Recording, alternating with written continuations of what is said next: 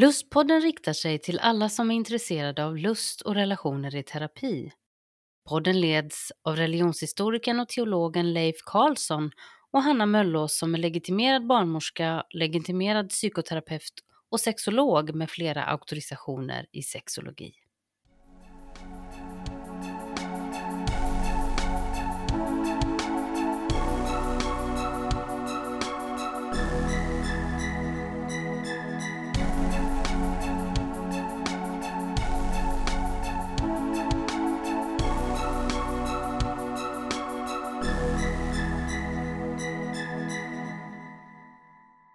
Dagens lustpodd reflekterar över samtalen som jag har haft med Oliver Jähnkes i de 2 senaste avsnitten av Lustpodden. Transresan från kyrkan och sen transresan tillbaka till kyrkan. Men för detta samtal så har jag som så många gånger förr med mig min kära vän och kollega Leif. Välkommen! Och tack så hemskt mycket. Hur är det med dig? Jo tack, det knallar och går som det heter. Så att det är som det är. Ja, i ett otroligt vinterlandskap tittar vi ut över här nu faktiskt. Ja, idag. det är verkligen vackert, även om det är jobbigt att hålla på och skotta och borsta bilar och allt vad det är för någonting. Nej. Men det får man stå ut med. Nej, just det. Ja, jag håller med. Det finns positivt och negativt med alla sorters av klimat. Men det är vackert ute nu. Ja, det är otroligt fint. Du, jag tänker att när vi hade det här avsnittet precis när vi började det nya året så hade vi ju lite bloopers, men det blev inte så många. Hon skickade, det skulle vi inte göra, men hon skickade ju faktiskt till dig och mig 25 minuter med bloopers. Ja, det var väldigt mycket galenskaper. Men det var ju faktiskt i någon av de här bloopersna så var jag ju lite så här patronizing mot dig eller så. Jag var lite så här lille gulleplutt. Ja. Och då var det en lyssnare som tyckte att det var bra att du sa ifrån där, för den tyckte att jag är lite väl nedlåtande mot dig ibland, eller lite så här gulligullande. Ja. Och det vill jag ju kanske säga att det är jag nog säkert ibland. Men det är med den allra största respekt. För jag älskar att sitta och diskutera och filosofera och så med dig. Det uppskattar jag jättemycket. Men jag blir så glad när du säger bra saker. Ja, jag funderade på det. Alltså vi har ju ett oerhört spänt förhållande normalt och sitter liksom och trakasserar varandra. Och så försöker man ju skärpa till sig och låtsas att man är vänner och sådär va. Men lyssnarna har ju förstått då att vi har en ganska spänd relation. Ja, då. just det. Nej då. Nej, men alltså, jag tyckte det var fint för den personen stod upp för din heder på något sätt och tyckte att nu får du skärpa till det, Hanna. Ja, det kanske är bäst att tillägga att jag sa alldeles nyss, det var alltså inte sant utan det var det var faktiskt bara lite ironi i det.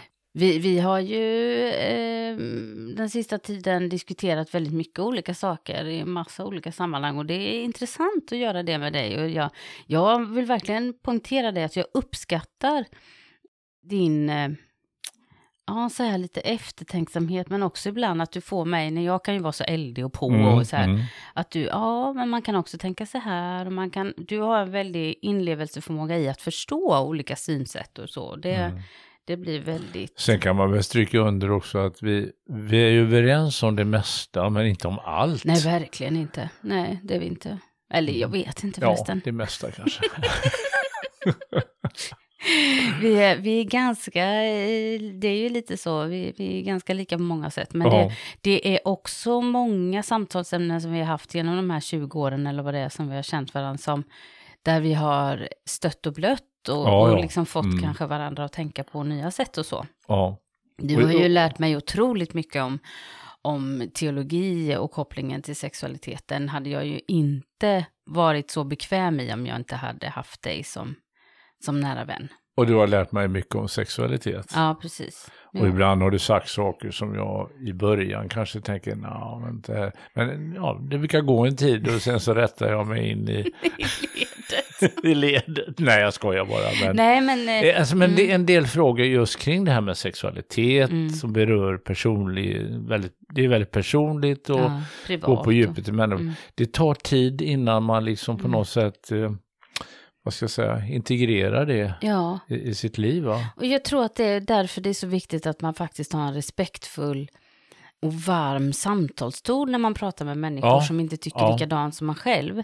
Därför att om vi vill förändra varandra, om vi vill påverka varandra i åsikter, attityder, värderingar, då tar det väldigt lång tid för en människa att alltså vissa saker kan man ju få en insikt och bara, nej men nu, det här vill jag ställa inte upp på liksom, och det går fort. Men i väldigt mycket av samtalen idag så kan jag uppleva att det får inte finnas den här tiden för process.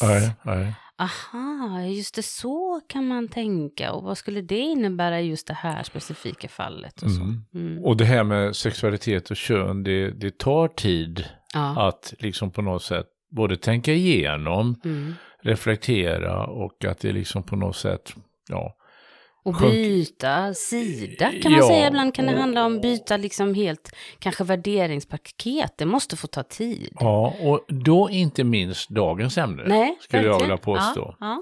Du tänker mer trans än kanske annat?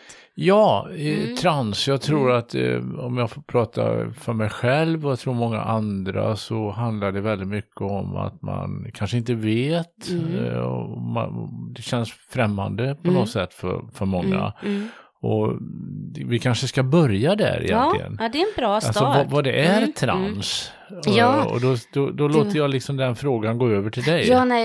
Ja, fast den frågan svarade ju egentligen Oliver på, tänker jag. Jag tycker Oliver var väldigt duktig på att förklara många delar i trans på otroligt kort tid. Fick han med det som jag tycker är absolut, va? Men jag menar, du var säkert som sexolog, menar jag, kanske lite reflektioner kring det. Ja, det har jag. Det var mer så jag tänkte. Ja, precis, det var jag förstod.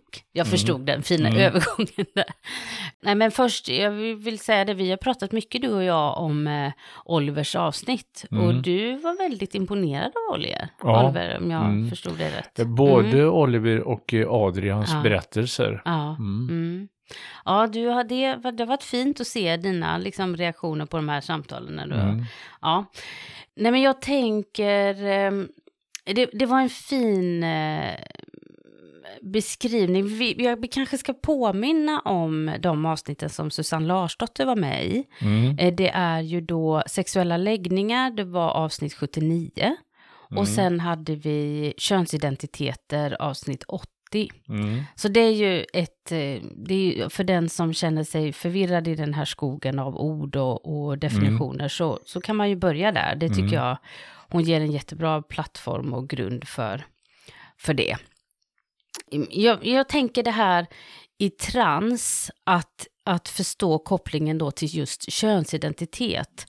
Och kön som ord är så otroligt mångfacetterat. Det är så otroligt lätt när vi talar om detta att vi försöker göra det till man och kvinna utifrån vissa biologiska egenskaper och formningar av våra kroppar.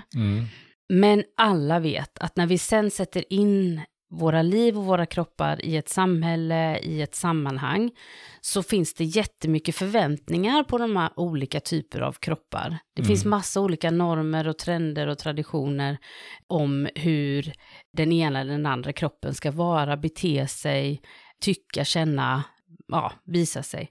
Så jag tycker att det är intressant. Särskilt den här frågan som Oliver också ställde sig då, som är jättespännande. Samkönade relationer. Ja, tänkte du på det? Nej. För det har vi ju pratat om att det finns i många internationella sammanhang situationer där man säger, varför ska vi säga ordet samkönade relationer eftersom det finns så många olika kön? Och det reflekterade han ju om någon inte vill viga samkönade personer, vad är det för kön man inte vill få ihop då? Ja, jag förstår. Och det tycker jag tycker det är jätteroligt tanke liksom, att jag tycker det är så uppfriskande att tänka så, för att det finns så väldigt många olika sätt att beskriva och vara kön på.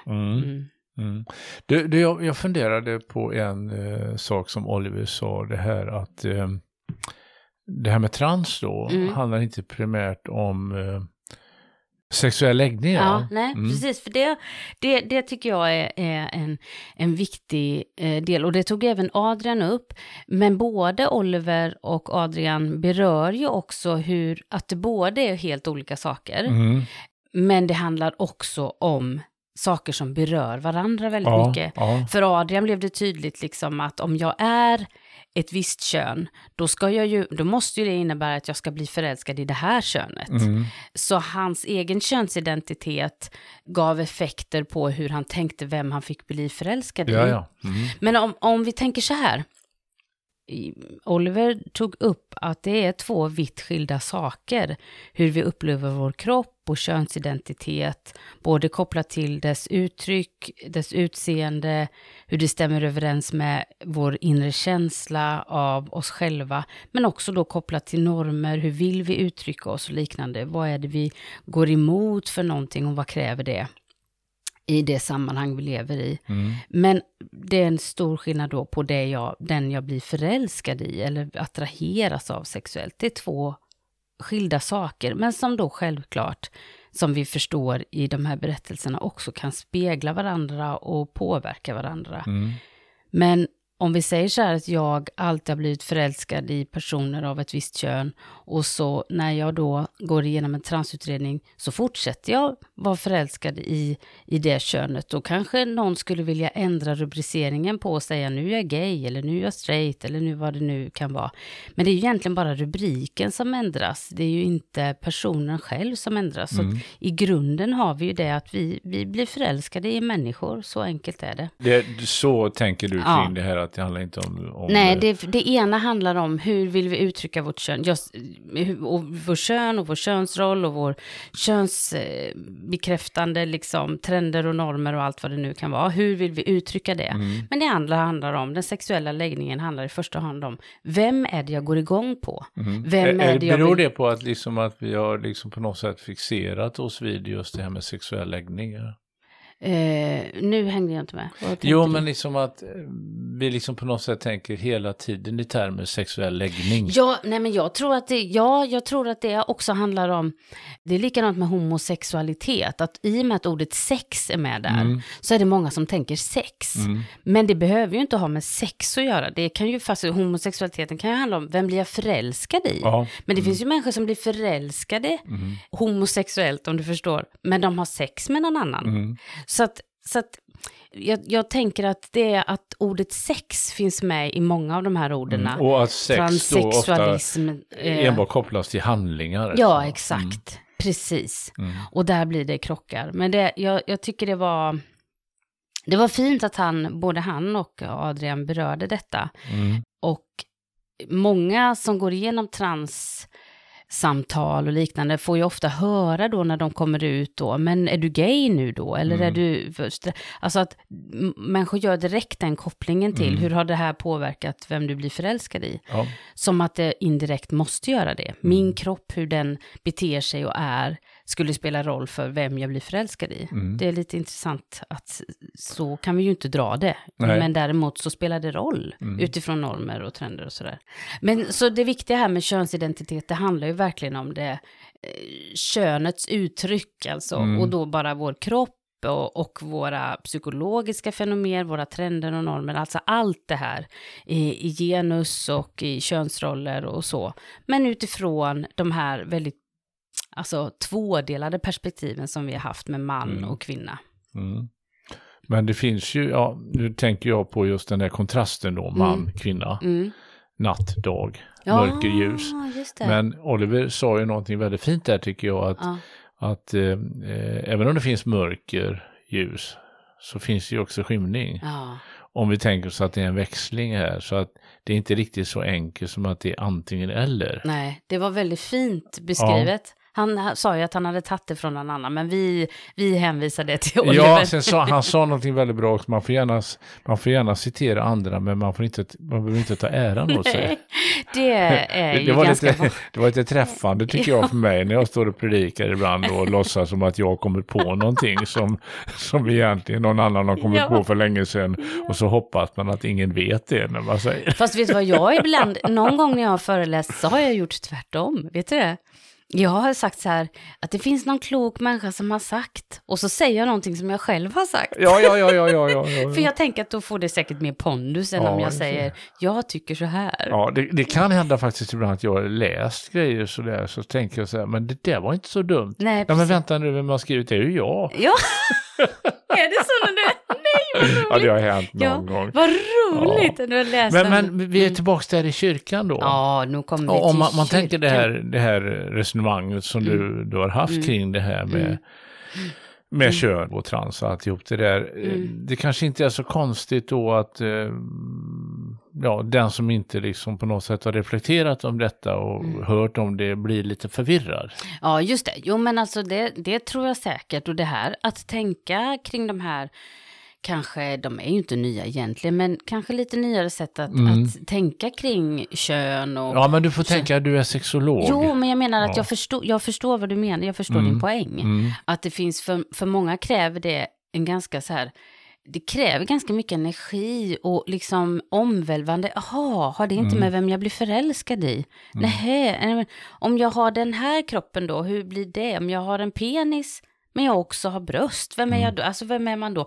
Jag har full förståelse för att människor kan tycka att det är förvirrande. Och i kyrkans värld som har varit så otroligt uppdelad så blir det här någonting som frustrerar väldigt många. Ja. Och det är ju bara viktigt att kommentera att det finns väldigt tydliga strukturer i hur kyrkan har hanterat sexualitet och kön och kropp och så.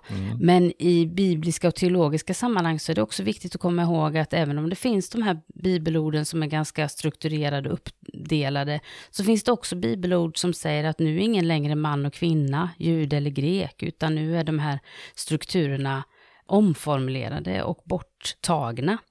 Så det finns ju mycket i kristendomen som egentligen ska förhålla sig till att saker är både och. Men det har ibland kommit bort. Ja. Man hade ju önskat att kyrkan kunde komma så långt som man förstod vikten av att inkludera människor, inte tolerera, utan inkludera människor och vara grupper och variationer av den här stora mångfalden som finns bland sexuella läggningar, orienteringar, könsidentiteter, skulle kunna ge en slags enorm eufori av samklang och harmoni om vi tillät människor att få vara den de är. Vi är ju inne på det då, hur då Oliver blev bemött där. Vad skulle du ha någonting att säga om det? Nej, men alltså jag blir bara så fruktansvärt ledsen. Och jag blir jätteledsen. Och jag skäms, för jag har varit en del i sådana strukturer. Och det menar du då, han beskrev ju han blev utfrusen. Och, ja, exakt. Hur det blev tyst. Det blev tyst och ingen ville prata om det, men han kände liksom att jag inte accepterar det här längre. Och han hade ju varit så oerhört aktiv också. Ja, precis, bara den och engagerad i kyrkan. Ja, någon som de kände så väl och så, att det ändå kan göra att den här komma ut-processen gör att man tappar förtroende för en person som har känt sedan den kanske var liten. Vad skulle kyrkan gjort, tycker du där? Nej, men alltså, just i det fallet, jag tänker att det är bara, det blir tydligt då när han fick sitta i de här samtalen med de här människorna att de hade ju jätteliten kunskap. De kunde ju inte vad trans var. De visste ju inte orden, utan de kopplade ihop det med väldigt mycket annat. Och det har du ju pratat om någon gång, att i kyrkliga sammanhang när vi pratar om homosexualitet och pratar om den andra, så blir det till slut allmöjlig förfall av personlighet och identitet och moral som kopplas ihop. Så du skulle vilja säga att det är viktigt med kunskap? Verkligen. Alltså jag tänker att jag tror kunskapsnivån i många församlingar kring det här den är minimal. Det tror jag verkligen. Och ju mindre kunskap man har om en sak, desto lättare uppstår sådana här typ föreställningar om hur saker är som egentligen det inte finns några belägg för. Nej. Och ju räddare blir man också. För du tar ju upp det här med ibland tanken om nästan att smitta om vi skulle prata om det här. För det blir tystnaden som Oliver tar fram. Tystnaden som blev. Och tystnaden är en slags typ rädsla att om vi pratar om detta så kommer detta bli ett jätteproblem. Exakt. Du har du några tankar om det? Nej, men jag tänkte rätt mycket på det här när jag lyssnade på honom. Att det här är ju egentligen då jag vet vi har pratat om detta innan, en liten grupp människor. Men som många då tror är en jättegrupp. Ja, just det. Vilket då, om vi ska koppla det till den här mediabiten som han pratade om, hur kristen media beskriver trans, så står det ibland typ som att det här är en översvallande fråga och alla ungdomar brottas med trans. Typ. Och det man upplever som ett hot, då har man en tendens att överdriva. Alltså nu ser inte jag det här som ett hot. Nej, men du förklarar om man tänker hur så här då, att alltså det här är en jämförelse bara nu då. Alltså när Hitler tog över makten i Tyskland i början på 30-talet så sa ju nazisterna att judarna svämmar över hela landet. Alltså de tar över allting och de är en jättefara. I själva verket så var det, jag tror det var 0,76% av Tysklands befolkning som var judar. Alltså, det låter liksom. Just det där, den här proportionen då blir ju helt felaktiga därför att det bygger på någon slags föreställningar. Just det. Och jag kan ju tänka mig då om man vänder tillbaka då till den här gruppen som då är en försvinnande liten grupp egentligen och men det liksom görs liksom på något sätt så skapas de här föreställningarna om att det är en hotfull grupp. Det är bara en jämförelse för att det handlar inte om själva fenomenet som sånt, va? För att det är inte det, men antisemitism är ju något helt annat, va? Ja, och jag tänker att den är ju en liten grupp, transgruppen, på ett sätt. Men den är ju, deras individuella mående är ju lika viktigt, även om de hade varit i majoritet. Om de hade varit hur många som helst. Ja. Så jag brukar säga att man får inte missuppfatta mig och tänka att bara för att det är en liten grupp så liksom... Så kan vi släta över det. Det handlar ju inte om det. Men det finns sådana föreställningar så fort det är liksom det som upplevs som ett hot. Ja, just det. Att man har en tendens att förstora upp det något fruktansvärt. Va? Ja. Och det som då är den här media också då, det som kyrkan har gjort är att man förstår upp faran i det. Ja. Det är någon slags slippery slope-tanke här, att om vi tillåter detta, vad är nästa steg? Ja, just det. Och det är någon slags sluttande plan då som då går det ut för och till sist kraschar alltihop här. Precis. Och jag blir så provocerad då bara, om alla var transpersoner då, vad skulle det, vad är faran i det? Ja, exakt. Jag förstår inte. Nej. Jag fattar inte. Nej. Men jag är ju... Nej, men kanske... alltså, jag förstår din tanke där. Alltså. Det är väldigt lustigt det där egentligen. Om man pratar om att barn blir så förvirrade och det är så mycket som är liksom, någon ordning måste det finnas typ liksom. Men alltså det finns så mycket frihet i det här också.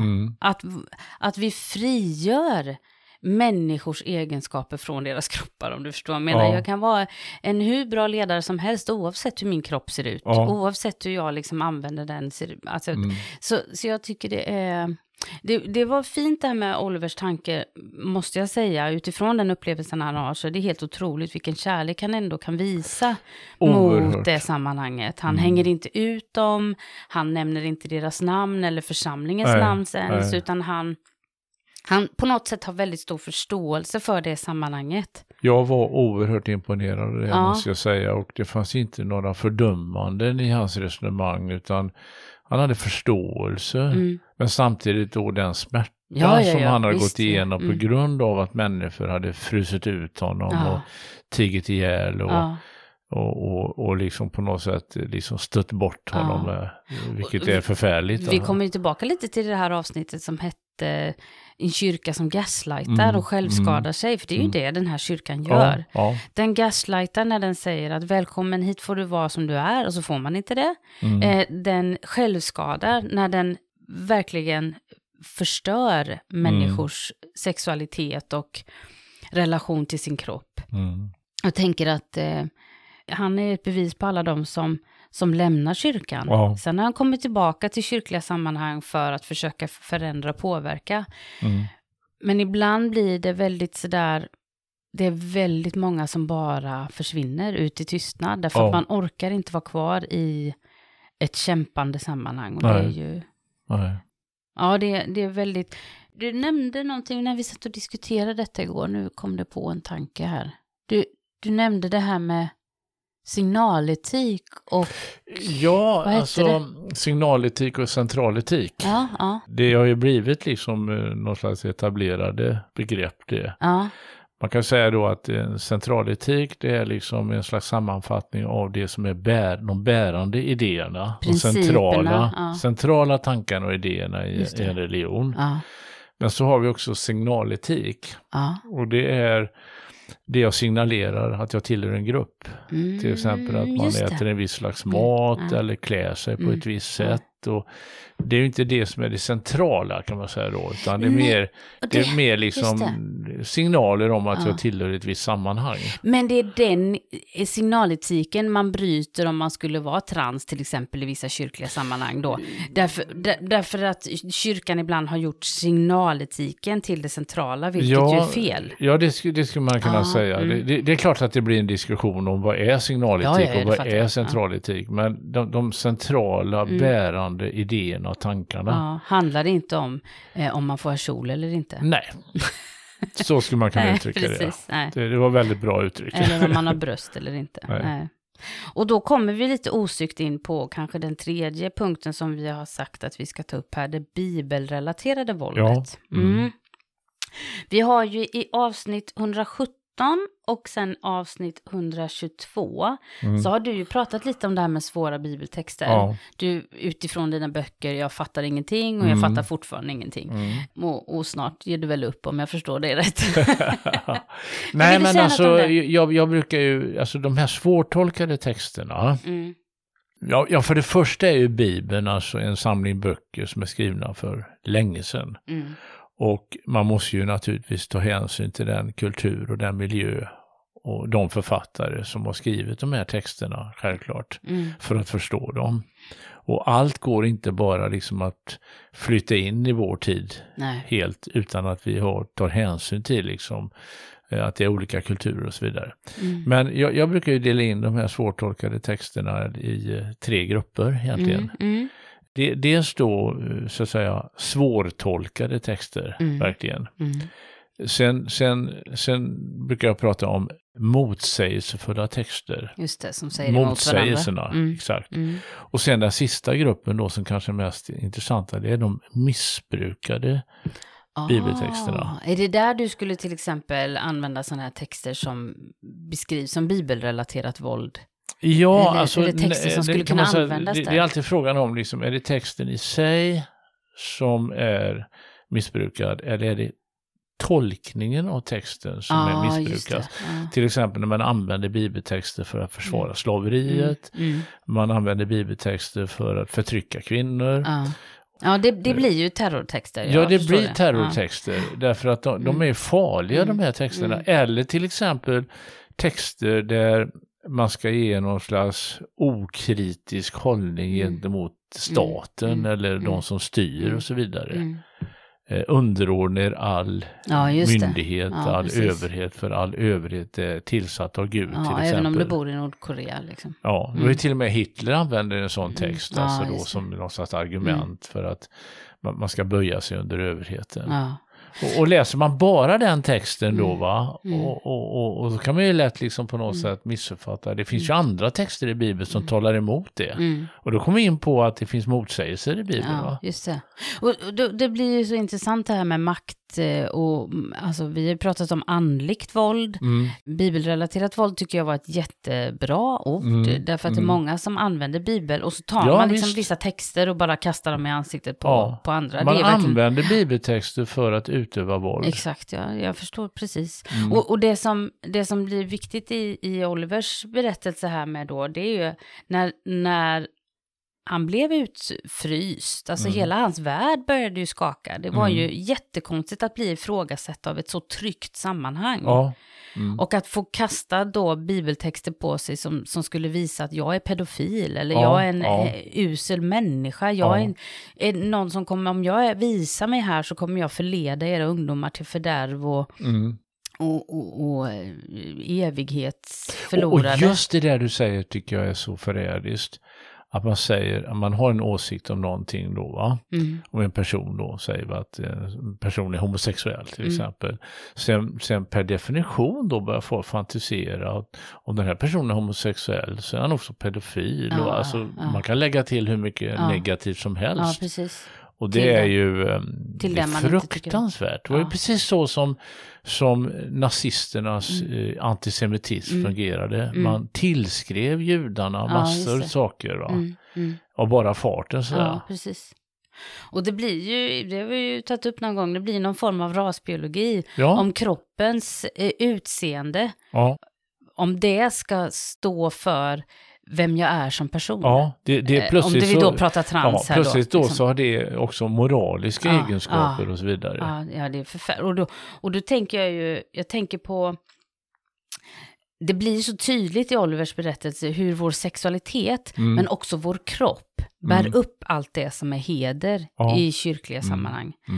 Man kan prata om renhultskultur och att det liksom handlar om individen, men jag tänker också att heder här är jätteviktigt, för heder är en del av det som andras syn på mig spelar roll, och mitt sätt att bete mig, min kropp, mitt sätt att vara i min sexualitet spelar roll för heden i det här sammanhanget. Så jag måste utfrysas eller vad det heter, om jag då inte lever upp till detta. Och det är väl det här som gör att det är så svårt med komma ut-processer. Om vi säger så här att jag ska komma ut som vegan, säger vi, då kan det kan vara svårt att stå för det i vissa sammanhang, och det kan vara liksom så här, säkert saker som kan göra att jag upplever minoritetsstress och svårighet att förklara saker. Men allting som jag ska komma ut med som har med sexualitet eller min kropp att göra, det är så oerhört svårt. Därför att det gör att jag ska visa min kropp offentligt.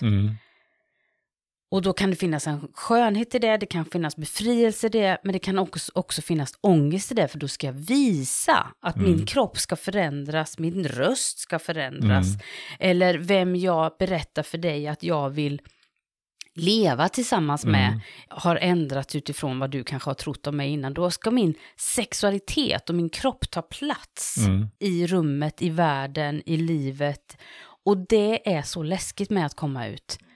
Just när det gäller sexualitet. Därför att plötsligt så ska min sexualitet, min kropp, mitt kön ska bli offentlig. Och det är jätteobehagligt. Och det kräver ganska mycket av en människa att stå upp för det på något sätt.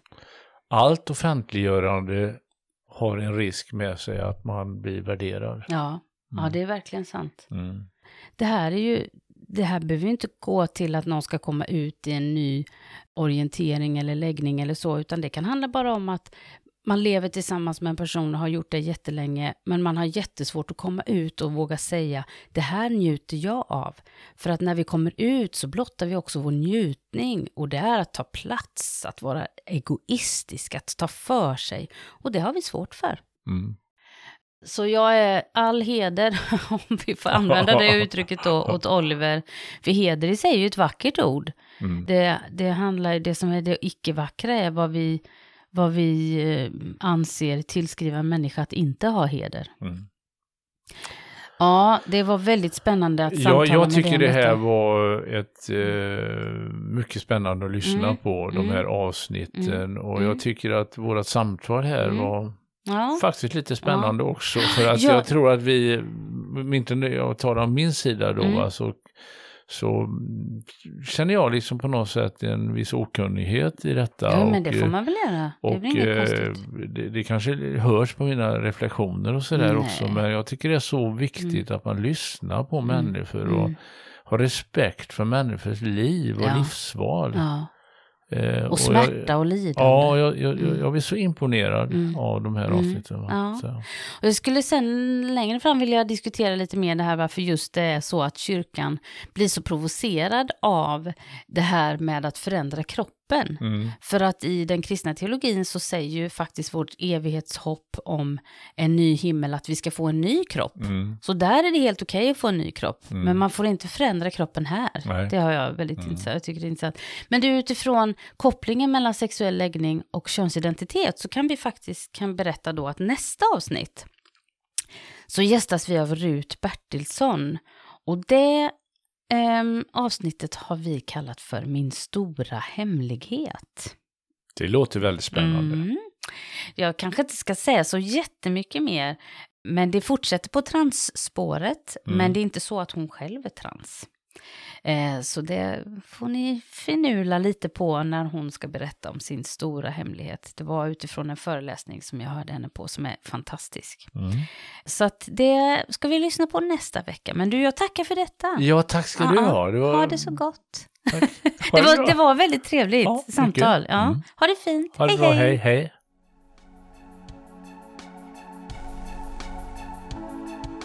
Du har lyssnat till Lustpodden. För mer information och tips från programmet så hänvisar vi till lustpodden.se. Där kan du också kontakta oss om du vill vara med och berätta din berättelse om lust och relationer i terapi.